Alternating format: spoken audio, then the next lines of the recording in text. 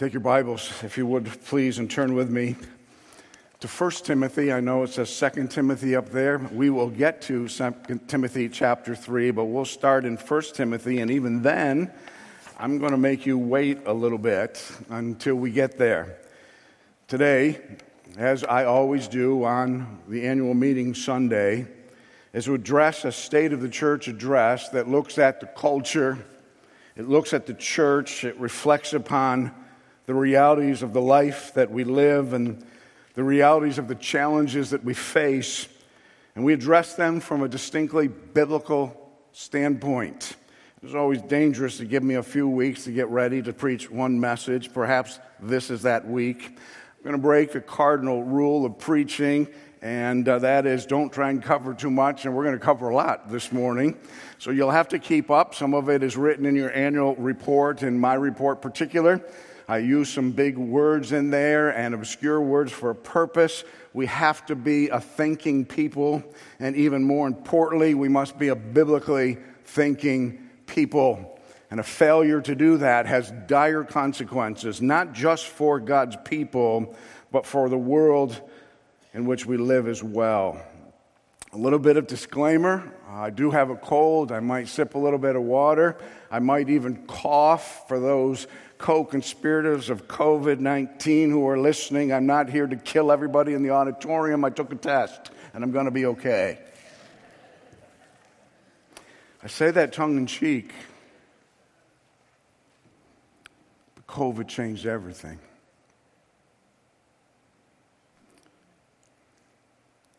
I'm going to show you an agenda that is taking place before our very eyes that was reconfigured and now is an all-out assault to transform the world as we know it, taking advantage of many of the gains of the oligarchy in the midst of the COVID pandemic. The reality of life, if you're paying attention, is that even those who scolded certain people about their lies are now admitting that the death numbers for COVID are probably 30% of what they once said. And it's starting to trickle out, but the damage is real, and it's been done. And there has been this, to use a phrase from the World Economic Forum, a great reset in our world today that goes hand in hand with much of what is taking place in the culture in which we live. This is a critique on that culture, unashamedly. I don't expect you to applaud. I don't even expect you to agree with everything that I said. But what I say matters in a crystal clear kind of way when we look at the age in which we serve as a local church and those who are called to protect and defend the integrity of Scripture. Those who are called to preach the word in season and out of season. Those who are called to preach the gospel to every creature. I want to begin this morning by reflecting on and reading you a section of my annual report in the annual reports that are available at all of the welcome centers. That will be really what we use in our meeting that follows. If you're a member of First Baptist, I'd encourage you to stay for that meeting. It won't be lengthy. There's some important things that we need to consider, but it also helps underscore and outline your responsibility as a member of the First Baptist Church in Johnson City. So if you pick up one of those, you can read it. If you're not a member and you'd still like to read what I wrote, or at least the rest of what I wrote, I'd be happy to send it to you via email. But in my annual report, I start this way. The world has changed dramatically in the last 3 years, and I see no end in sight. In our contemporary zeitgeist, even the most pernicious facts are obfuscated, intentionally blurred. Yet there's something even more pernicious taking place. The last vestiges of the Judeo-Christian ethos are disappearing before our very eyes, not out of ignorance, but willfully. Romans chapter 1, verses 18 through 32 is on display in the contemporary landscape of the Western world. It is being revealed in an irreversible decline under the sun, where there is no absolute truth or morality, just your truth and my truth. It reminds me of Friedrich Nietzsche, avowed atheist and no friend to Christianity, who once penned, "You have your way, I have my way. As for the right way, the correct way, the only way, it does not exist." Nietzsche saw the death of God, perhaps his most famous quote, as a great opportunity. It offered a chance to construct a new truth, not bogged down with the notion of God nor constricted by his absolute truth, restricting the inclination and whims of sinful man. At last, Nietzsche thought man could create a world in his own image.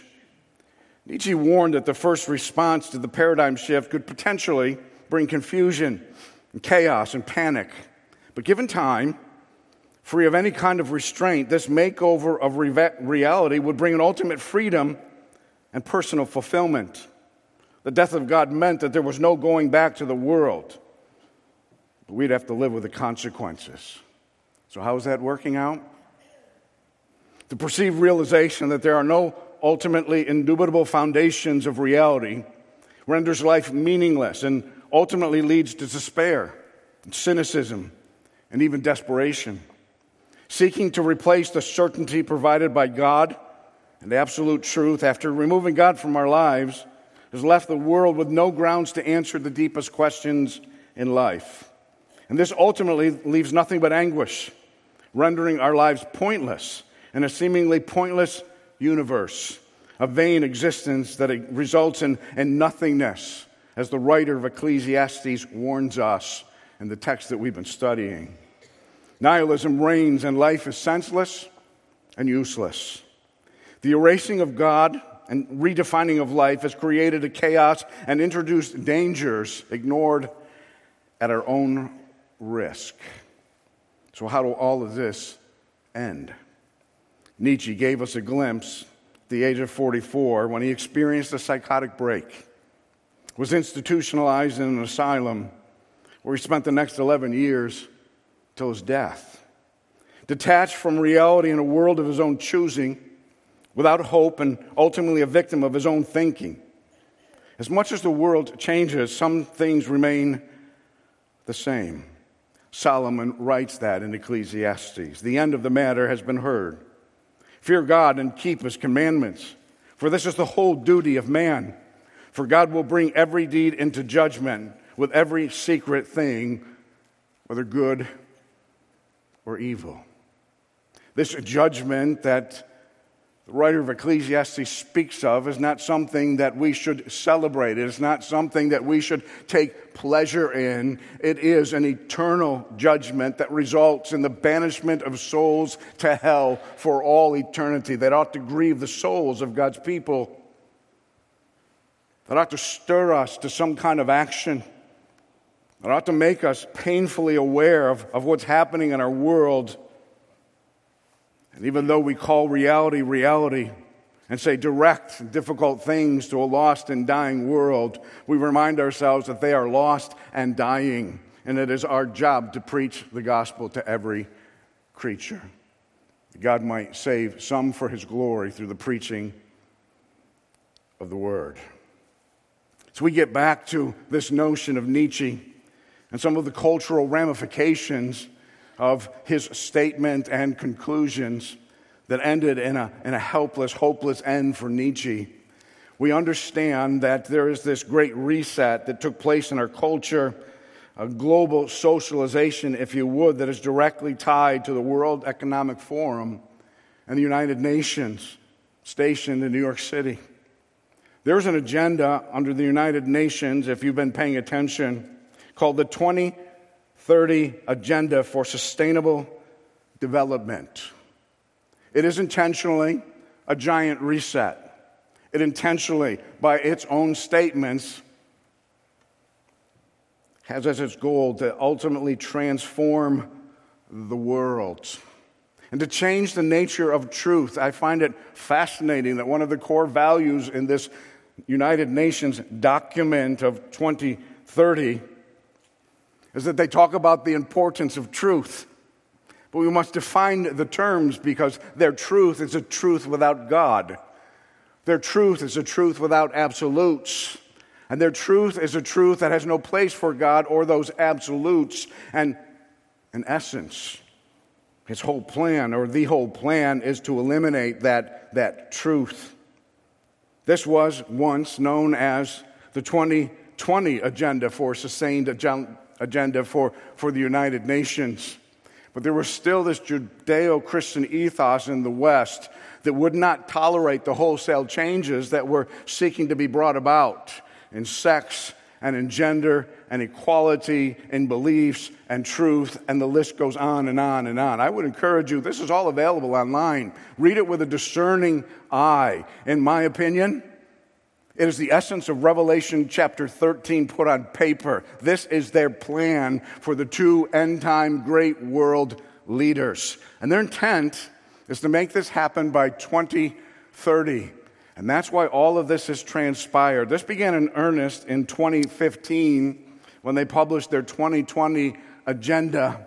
But they were unable to achieve it in such a short amount of time, so they've bought themselves some time to transform the world. In fact, they say the 2030 agenda is universal.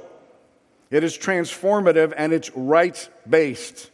It is an ambitious plan for actions for countries, the UN system, and all other actors. The agenda is the most comprehensive blueprint to date for eliminating poverty, extreme poverty, reducing inequality, and protecting the planet. What they don't tell you in their literature is this comes by coercion.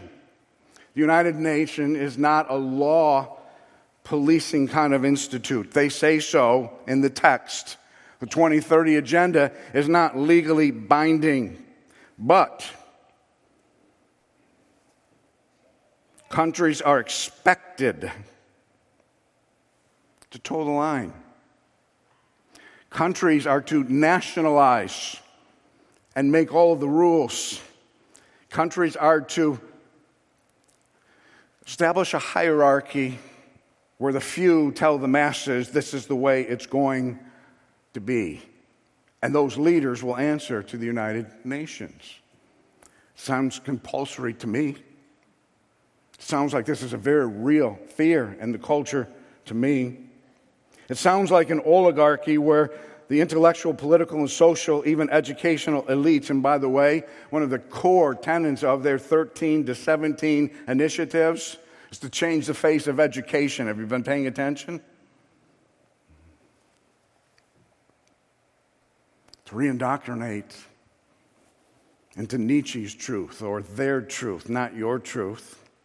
Not the truth that is true, according to Francis Schaeffer, but their truth. Have you noticed that this has brought nothing but confusion and chaos and radical change? You see, when you eliminate foundational truth, there's nothing to build a culture upon. So you can make the rules as you go. You can change things as you make those rules. And through this notion that there is no God, you can redefine even those things that are perspicuous and clear. Not once have I ever been privy to a doctor delivering a child who looks at the mother and says, we'll have to wait a few years until we know it may be a boy or a girl. The incoherence of this is alarming at best. The incoherence of this reality should be insightful to all of us as we reflect upon the pages of Scripture. But I want you to know that even in this 2030 agenda for sustainable development, the left and the progressives are still looking for a savior. They just don't like ours. They're still looking for something to rescue them, something to give them meaning, something to give them a sense of purpose, something to assure them that their life counts and their life matters. And our existence isn't a mere 70 years with a blink and then we're gone and nobody cares anymore. They're still looking for a savior. It is a message that has a message of salvation built right into it, a message of redemption that is based on equality, a message of apocalypse. If you don't do this, the world will end. Where has Al Gore been hiding? Glad he's back. The world's going to end tomorrow. All the language of the agenda is simply a substitute for the language of Scripture, culminating in a perfect, free society and eternal bliss, if you would.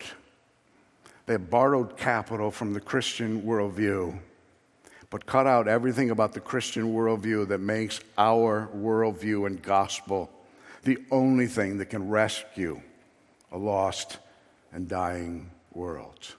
But if you don't think it's a message of salvation, you're not paying attention. And there are pages and pages and pages of that story of redemption that you can find on the UN website.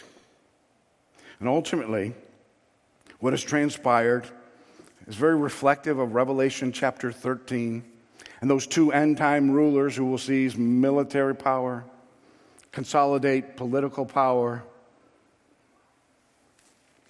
coerce the people through economic power, and establish a new religion. Those are the two beasts of Revelation chapter 13.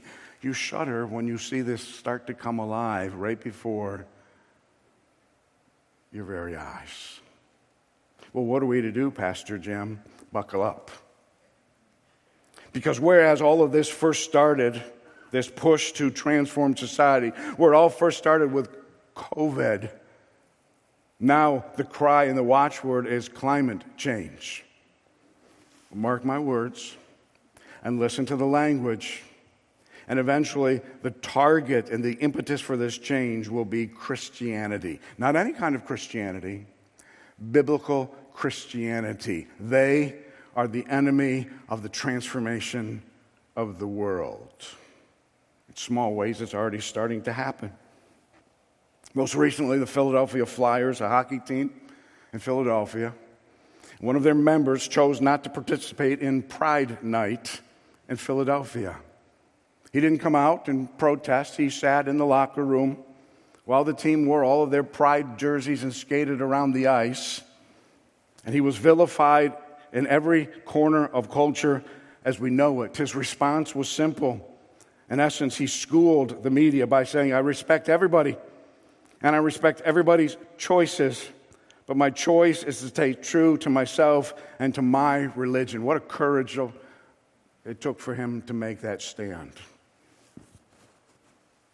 The things that were said in the mainstream media were alarming. Go back to Russia, get involved in the world, we hope you die.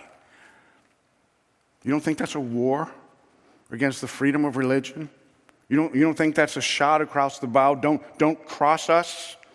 We can make your life miserable. We can cancel you. We can ruin your contracts. We can take away your livelihood. That is the great reset between the World Economic Forum as co-conspirators to the 2030 UN agenda. So you got to follow the money. And you can get people to do what you want them to do if you control the purse strings and their ability to provide for their families and even eat. Once again, Revelation chapter 13.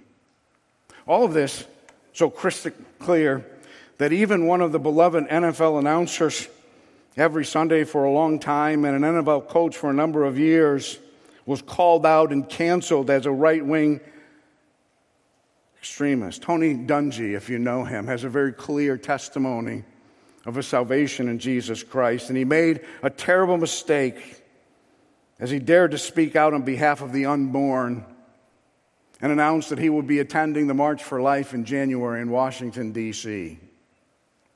The network came after him. The pundits came after him. They labeled him as an extremist, a right-wing extremist. There is no room for dissenting voices. There's no room for anyone who doesn't go along with this agenda. There's no place for someone to stand who has the courage to say the emperor has no clothes. But there's a few out there willing to run the risk. Albeit I told you that this is an incoherent plan, and any kind of system without God is incoherent and leads to disastrous kinds of ends. You saw that play out while I was gone for those last 3 weeks. When it was presented in the House, a bill called the Born Alive Abortion Survivors Protection Act.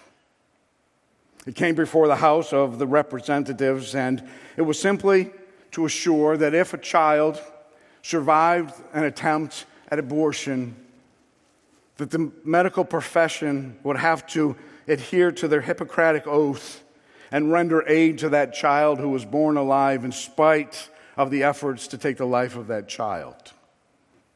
Nearly every single House Democrat voted against that legislation and said no. Representative Jerry Nadler of New York, you can claim him, I won't, argued that the bill would set up new requirements that would directly interfere with a doctor's medical judgments and dictate a medical standard of care that may not be appropriate in all circumstances. Some of these children should die. We shouldn't ask doctors to make that decision or to make that call. He went on to say, in a way only he could, the problem with this bill is it endangers infants. What are you talking about? It's nonsense, but in a world without God, it's the transformation of a culture. Where we live in a culture today that is a culture that is almost a death culture with no sense of worth, value, and dignity of human beings. Now, for some who come up and try and clarify his comments, save your breath. There is no clarifying his lunacy. It'll hurt the infants, as opposed to abortion, I suppose. How did we get here? How did this happen? Scriptures warn us. And this is the judgment. The light has come into the world, and people have loved the darkness rather than the light, because their works were evil. For everyone who does wicked things hates the light and does not come to the light, lest his works should be exposed. But whoever does what is true comes to the light, so that it may be clearly seen that his works have been carried out in God.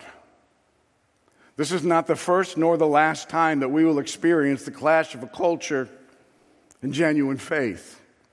This has been the reality from Genesis chapter 3 under every human government, and it will remain our reality today. And there is an intersect between genuine faith, and I'm not just talking about faith. This UN agenda speaks of faith as well, but in an alarming way. And if you read through what they're saying, here's what they're telling you. And it's the ecumenicism of Revelation chapter 13. Faith is established for what we all agree on to be true. And what we don't agree on must be silenced.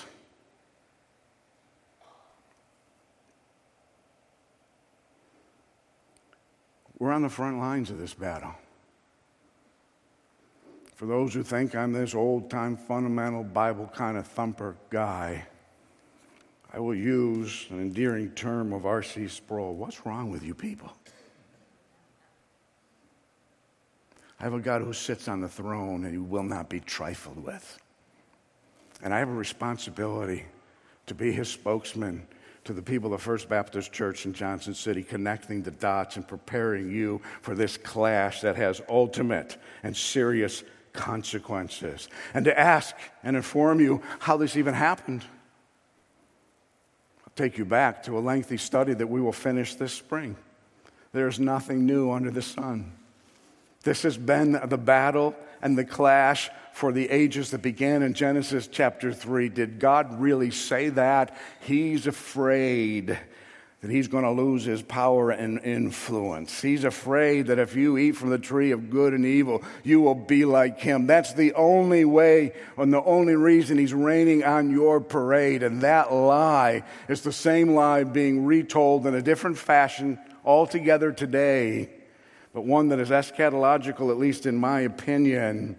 There is nothing new under the sun. And every page of the book, As you read the story of redemption, it points to not social causes and not political causes nor any other cause. The problem in the world today is sin, and the answer is the Redeemer, Jesus Christ. End of story.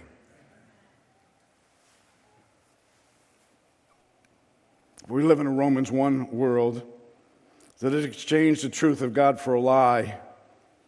And we're living in the tragic age of ungodliness and the unrighteousness of men.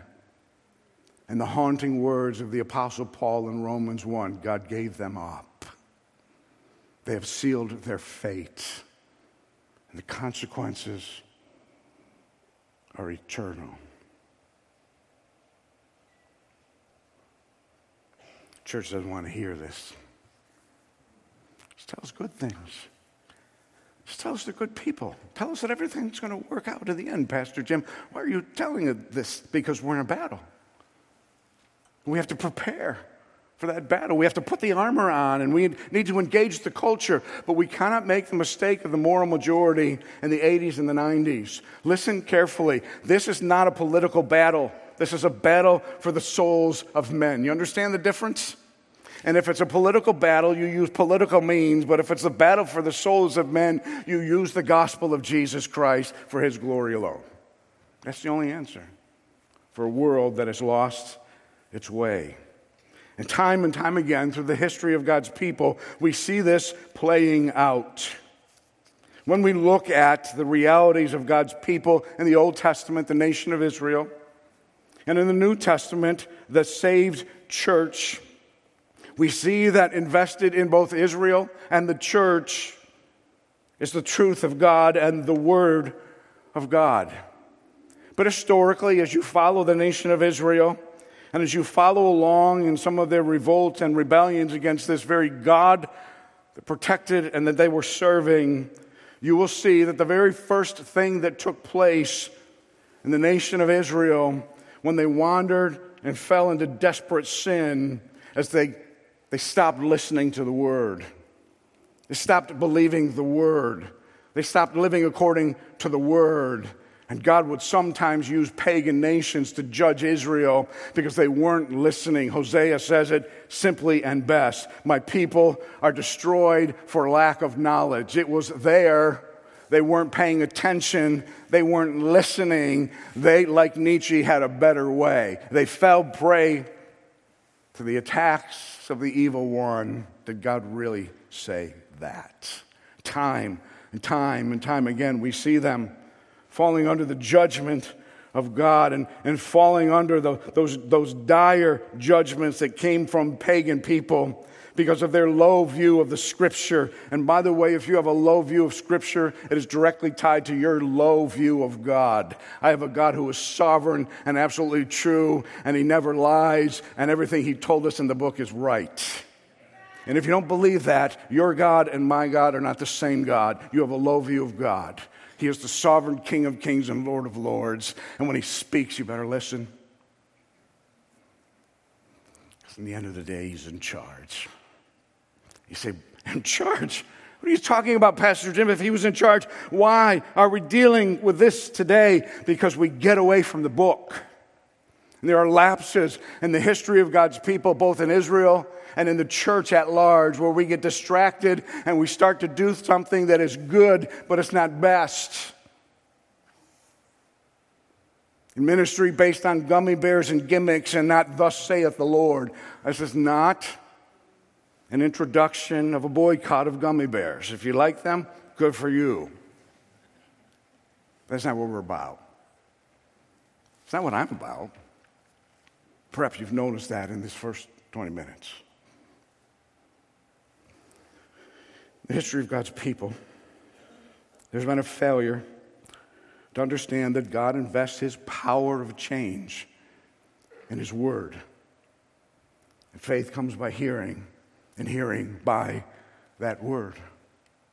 But how will the world know about that word if there is nobody sent? How will they know if the messenger is no longer speaking that word?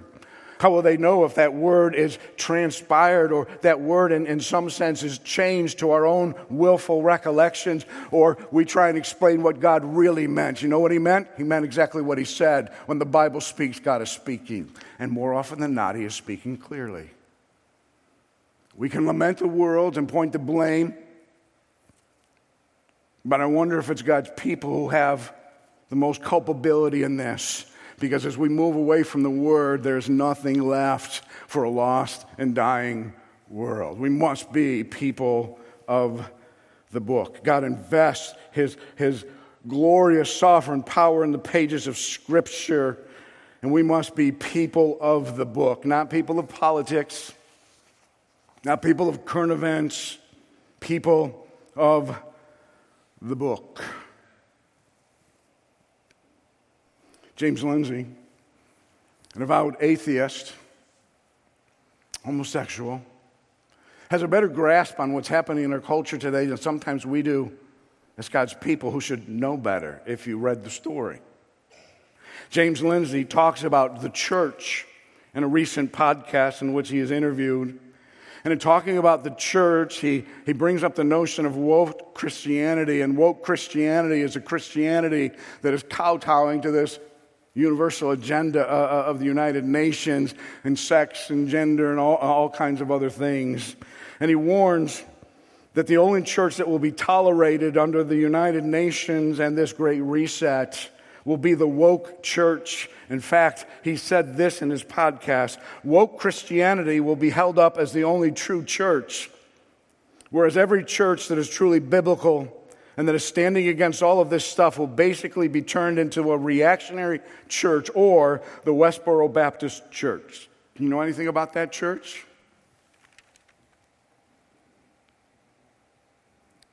They're infamous in the culture today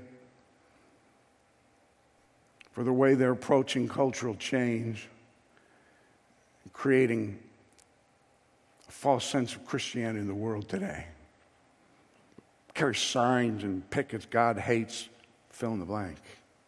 God this, fill in the blank. That's not us. That's not me. But they will paint you with that picture as they did Tony Dungy and as they did the hockey player for the Philadelphia Flyers. They're coming for all of us. And if and when we fail to go along with the agenda, we will be dismissed as reactionary and out of touch. But let me tell you what my greatest concern is. We will be seen that way within the greater ranks of evangelicalism.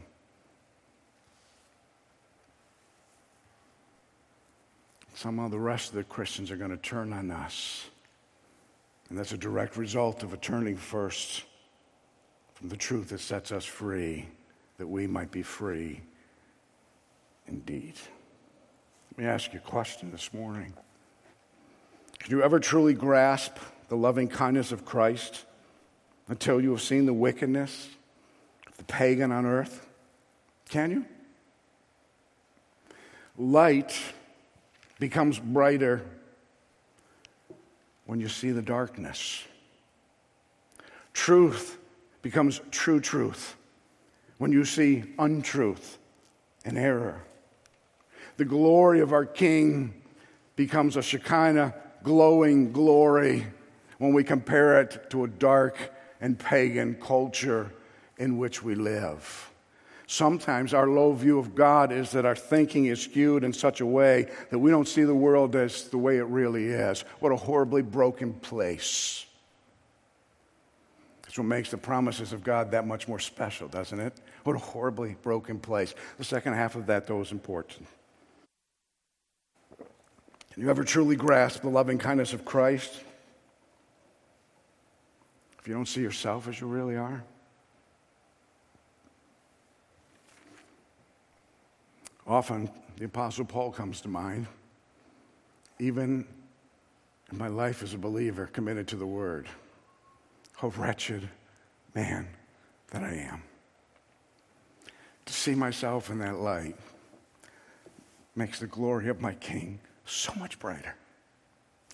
Makes the story of the gospel so much more palatable And it makes the job of the church to preach the gospel to every creature so much more doable when we see the glory of our King.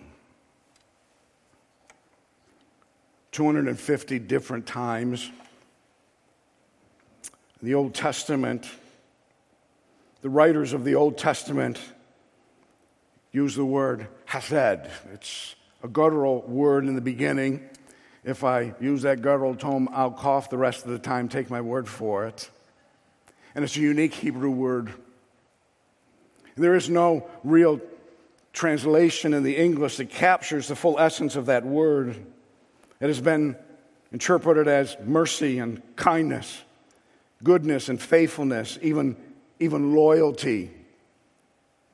More often than not, it's called the steadfast love of God, the loyal love of God, or God's loving kindness. It is the kind of loving kindness that God's people, Israel, experienced. And in Exodus 34, it says, the Lord passed before him, being Moses, and proclaimed, the Lord, a God merciful and gracious, slow to anger, and abounding in steadfast love and faithfulness, keeping steadfast love for thousands, forgiving iniquity and transgression and sin, but who will by no means clear the guilty, visiting the iniquity on the fathers, the children and the children's children to the third generation. This is an interesting text. It is God declaring that I have loved you with an everlasting love, and I will never stop loving you. But there are consequences to behavior. And there are consequences to choices. And in Exodus chapter 34, it comes on the heels. One of the greatest examples of idolatry, the nation of Israel in the Old Testament, they had fashioned a golden calf, and they were offering sacrifices and worshiping the golden calf. God should have killed them out and annihilated them, but he reminds them, I love you with an everlasting love. You're my people. You're my people. That's a glorious message, and one that every one of you needs to hear when we paint a clear picture of the world today. Don't think of that clear picture. Let's focus on the glory of our King and the everlasting love that he doesn't give up on us ever, ever, ever. And if you're a believer and don't believe in the security of the believer, I fear for you. You will not make it in this world. Those who are saved by the King will be kept for eternity for the glory of God. And someday we will stand in the presence of our King. And you know why? It has nothing to do with you.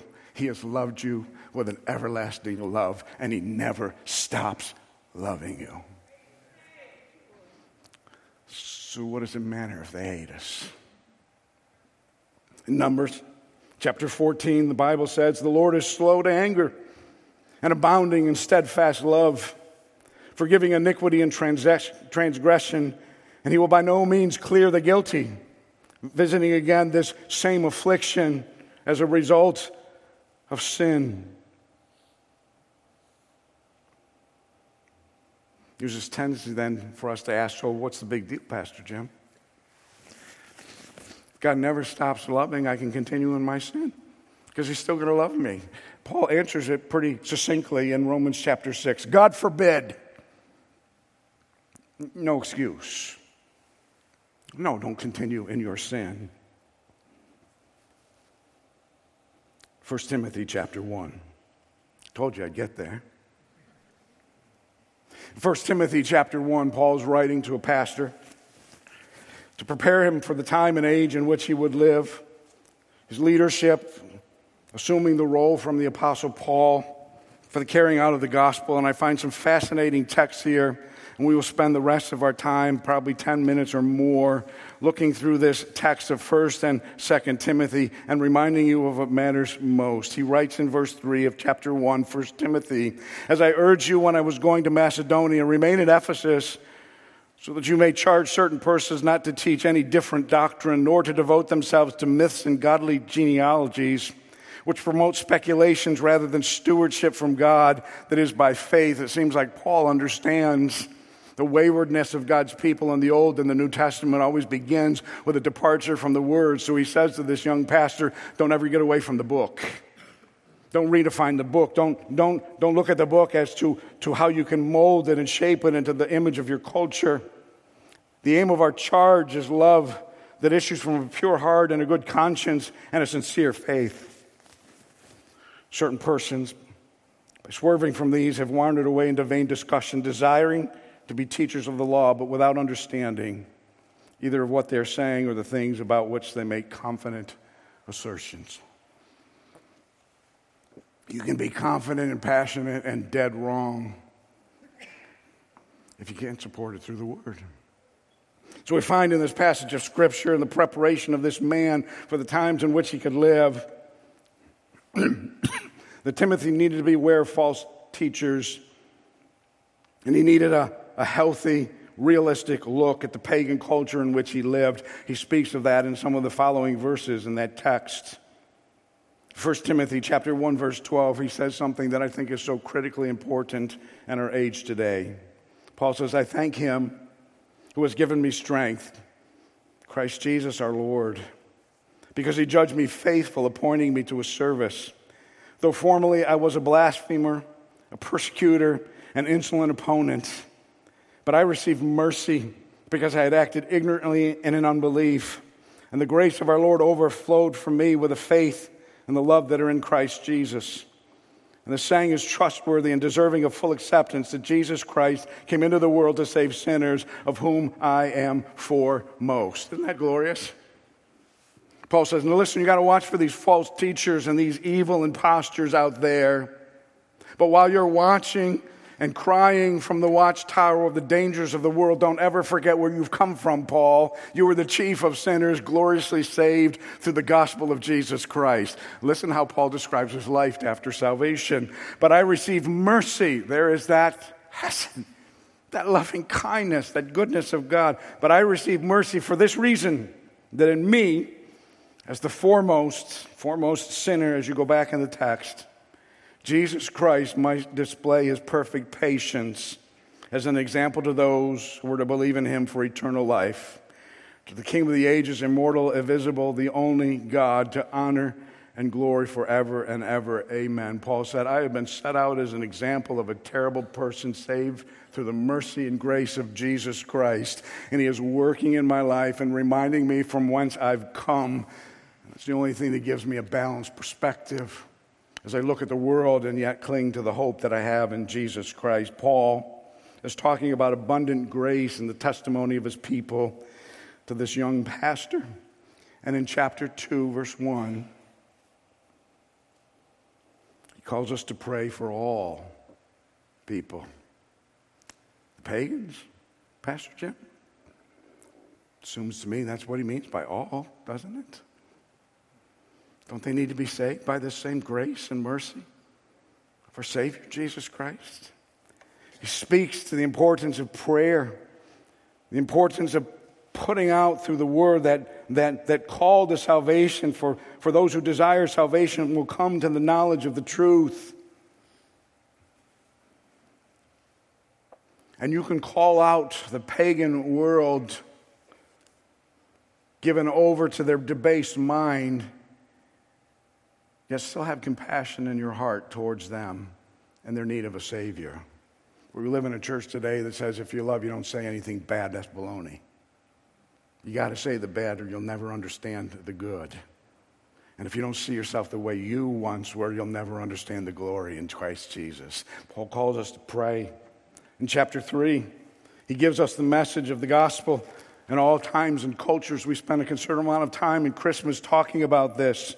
Great indeed, we confess, is the mystery of godliness. Chapter 3, verse 16. He, meaning Christ, was manifest in the flesh. He was vindicated by the Spirit. He was seen by the angels, proclaimed among the nations, believed in the world, and taken up in glory. This is the Jesus that we proclaim, not just in our speech, but in our lives as testimonies of grace.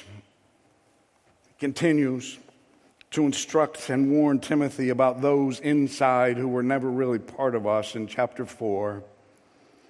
The Spirit expressly says, and in the latter times some will depart from the faith, by devoting themselves to deceitful spirits and teachings of demons, through the insincerity of liars whose consciences are seared, who forbid marriage and require abstinence from foods that God created to receive with thanksgiving by those who believe and know the truth. Everything created by God is good, and nothing is to be rejected if it is received with thanksgiving, for it is made holy by the word of God and prayer. Paul is saying, listen, for those who depart from the truth, for those who water down the truth, for those who rehearse the words of Satan himself, yea, hath God said, they will be abounding in the latter days. They will have platforms in the latter days. They will become celebrities in the latter days. Be careful who you follow and what you hear. As Paul warns him of that, he writes in 1 Timothy chapter 6 about this world and its search for genuine contentment. He says in verse 2, those who have believing masters must not be disrespectful on the ground that they're brothers. Rather, they must serve all the better, since those who benefit from their good service are believers and beloved. Here's what he says, teach these things. And if anyone teaches a different doctrine, does not agree with the sound words of the Lord Jesus Christ and the teaching that accords with godliness, he is puffed up with conceit and understands nothing. He has an unhealthy craving for controversy and for quarrels about words which produce envy and dissension and slander and evil suspicions. Constant friction among people who are depraved in mind and deprived of the truth, imagining that godliness is a means of gain. Now there is great gain in godliness with contentment, for we brought nothing into this world and we can take nothing out of it. What's he saying? If God is who you say he is, and if you really believe the book, you have everything in Christ, regardless of what you have in this temporal world of existence. And the source of your contentment isn't political change or shift. The source of your contentment isn't the vengeful justice on a pagan world. The source of your contentment is Christ alone. So Paul calls upon Timothy in chapter 6 to fight the good fight. Stay in the battle. Speak the truth. Preach the world. But understand this in 2 Timothy 3. That in the last days there will be times of difficulty. For people will be lovers of self, lovers of money, proud, arrogant, abusive, disobedient to their parents, ungrateful, unholy, heartless, unappeasable, slanderous, no self-control, brutal, not loving good, treacherous, reckless, swollen with conceit, lovers of pleasure rather than lovers of God, having the appearance of godliness but denying its power. Avoid these people. Timothy, you're in a battle. And you're in a fight.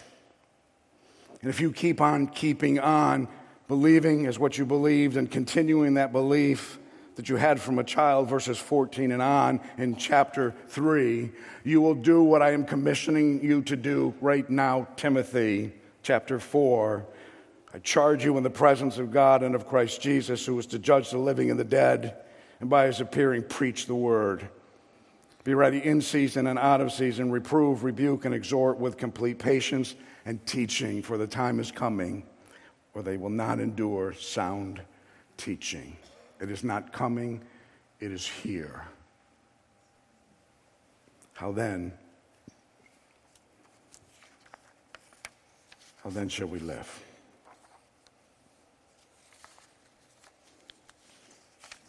There will be things in our life.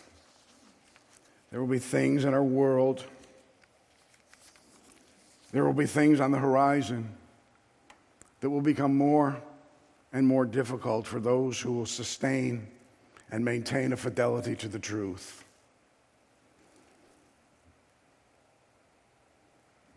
just as they come off against the high-profile people, they will come after the little guys as well. There's going to be no dissenting voice in the pagan agenda of the evil one in the world in which we live. We must take to heed the scripture that teaches that in this world you will have persecution. But don't worry. I said, I've got it. I've got it. It's going to be okay. In this world, as a result of sin, you will deal with treacherous disease. You will deal with personal loss in ways that you can't even imagine.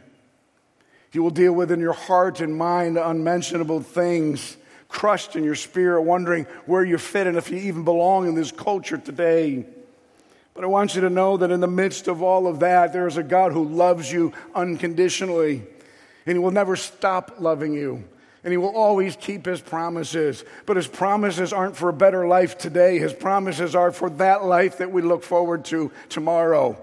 And it's assured through the blood of Jesus Christ. R.C. Sproul writes, God in His providence has the power and the will to work all things together for good for His own people. But this does not mean that everything that happens to us in itself is good. Really bad things do happen to us. But they're only approximately bad. They're never ultimately bad.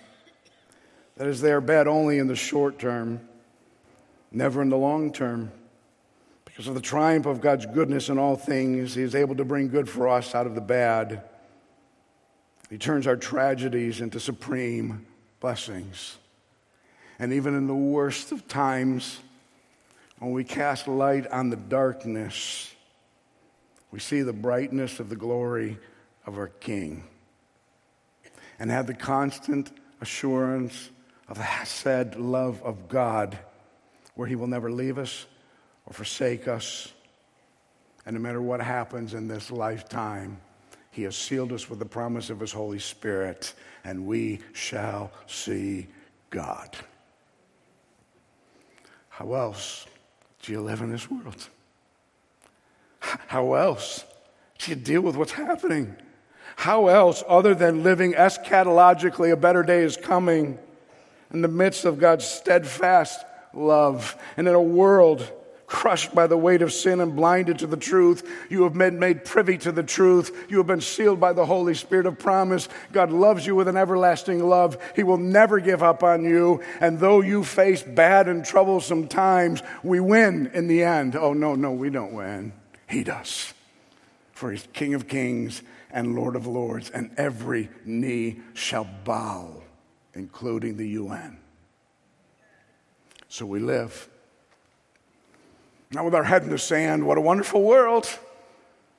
No, you need a healthy glimpse of the darkness of the world, and then you need to see the glory of God. And I don't think they're separate things. I think they're together. When you see the darkness, you see the glory of the King in a way that you've never seen before. So no matter how bad or how hard or how ugly or how difficult all of this might be in the days that lie ahead, I want you to know that a better day is coming. So what do we say to these things? God is for us. Who can be against us? He who did not spare His own Son, but gave Him up for all of us, how will He not also bring with Him and give us graciously all things? Who shall bring any charge against God's elect? It is God who justifies. Who is to condemn? Jesus Christ is the one who died. More than that, the one who was raised, who is at the right hand of God, who indeed is interceding for us in His everlasting kindness and love. Shall separate us from the love of Christ? Shall tribulation, or distress, or persecution, or famine, or nakedness, or danger, or sword?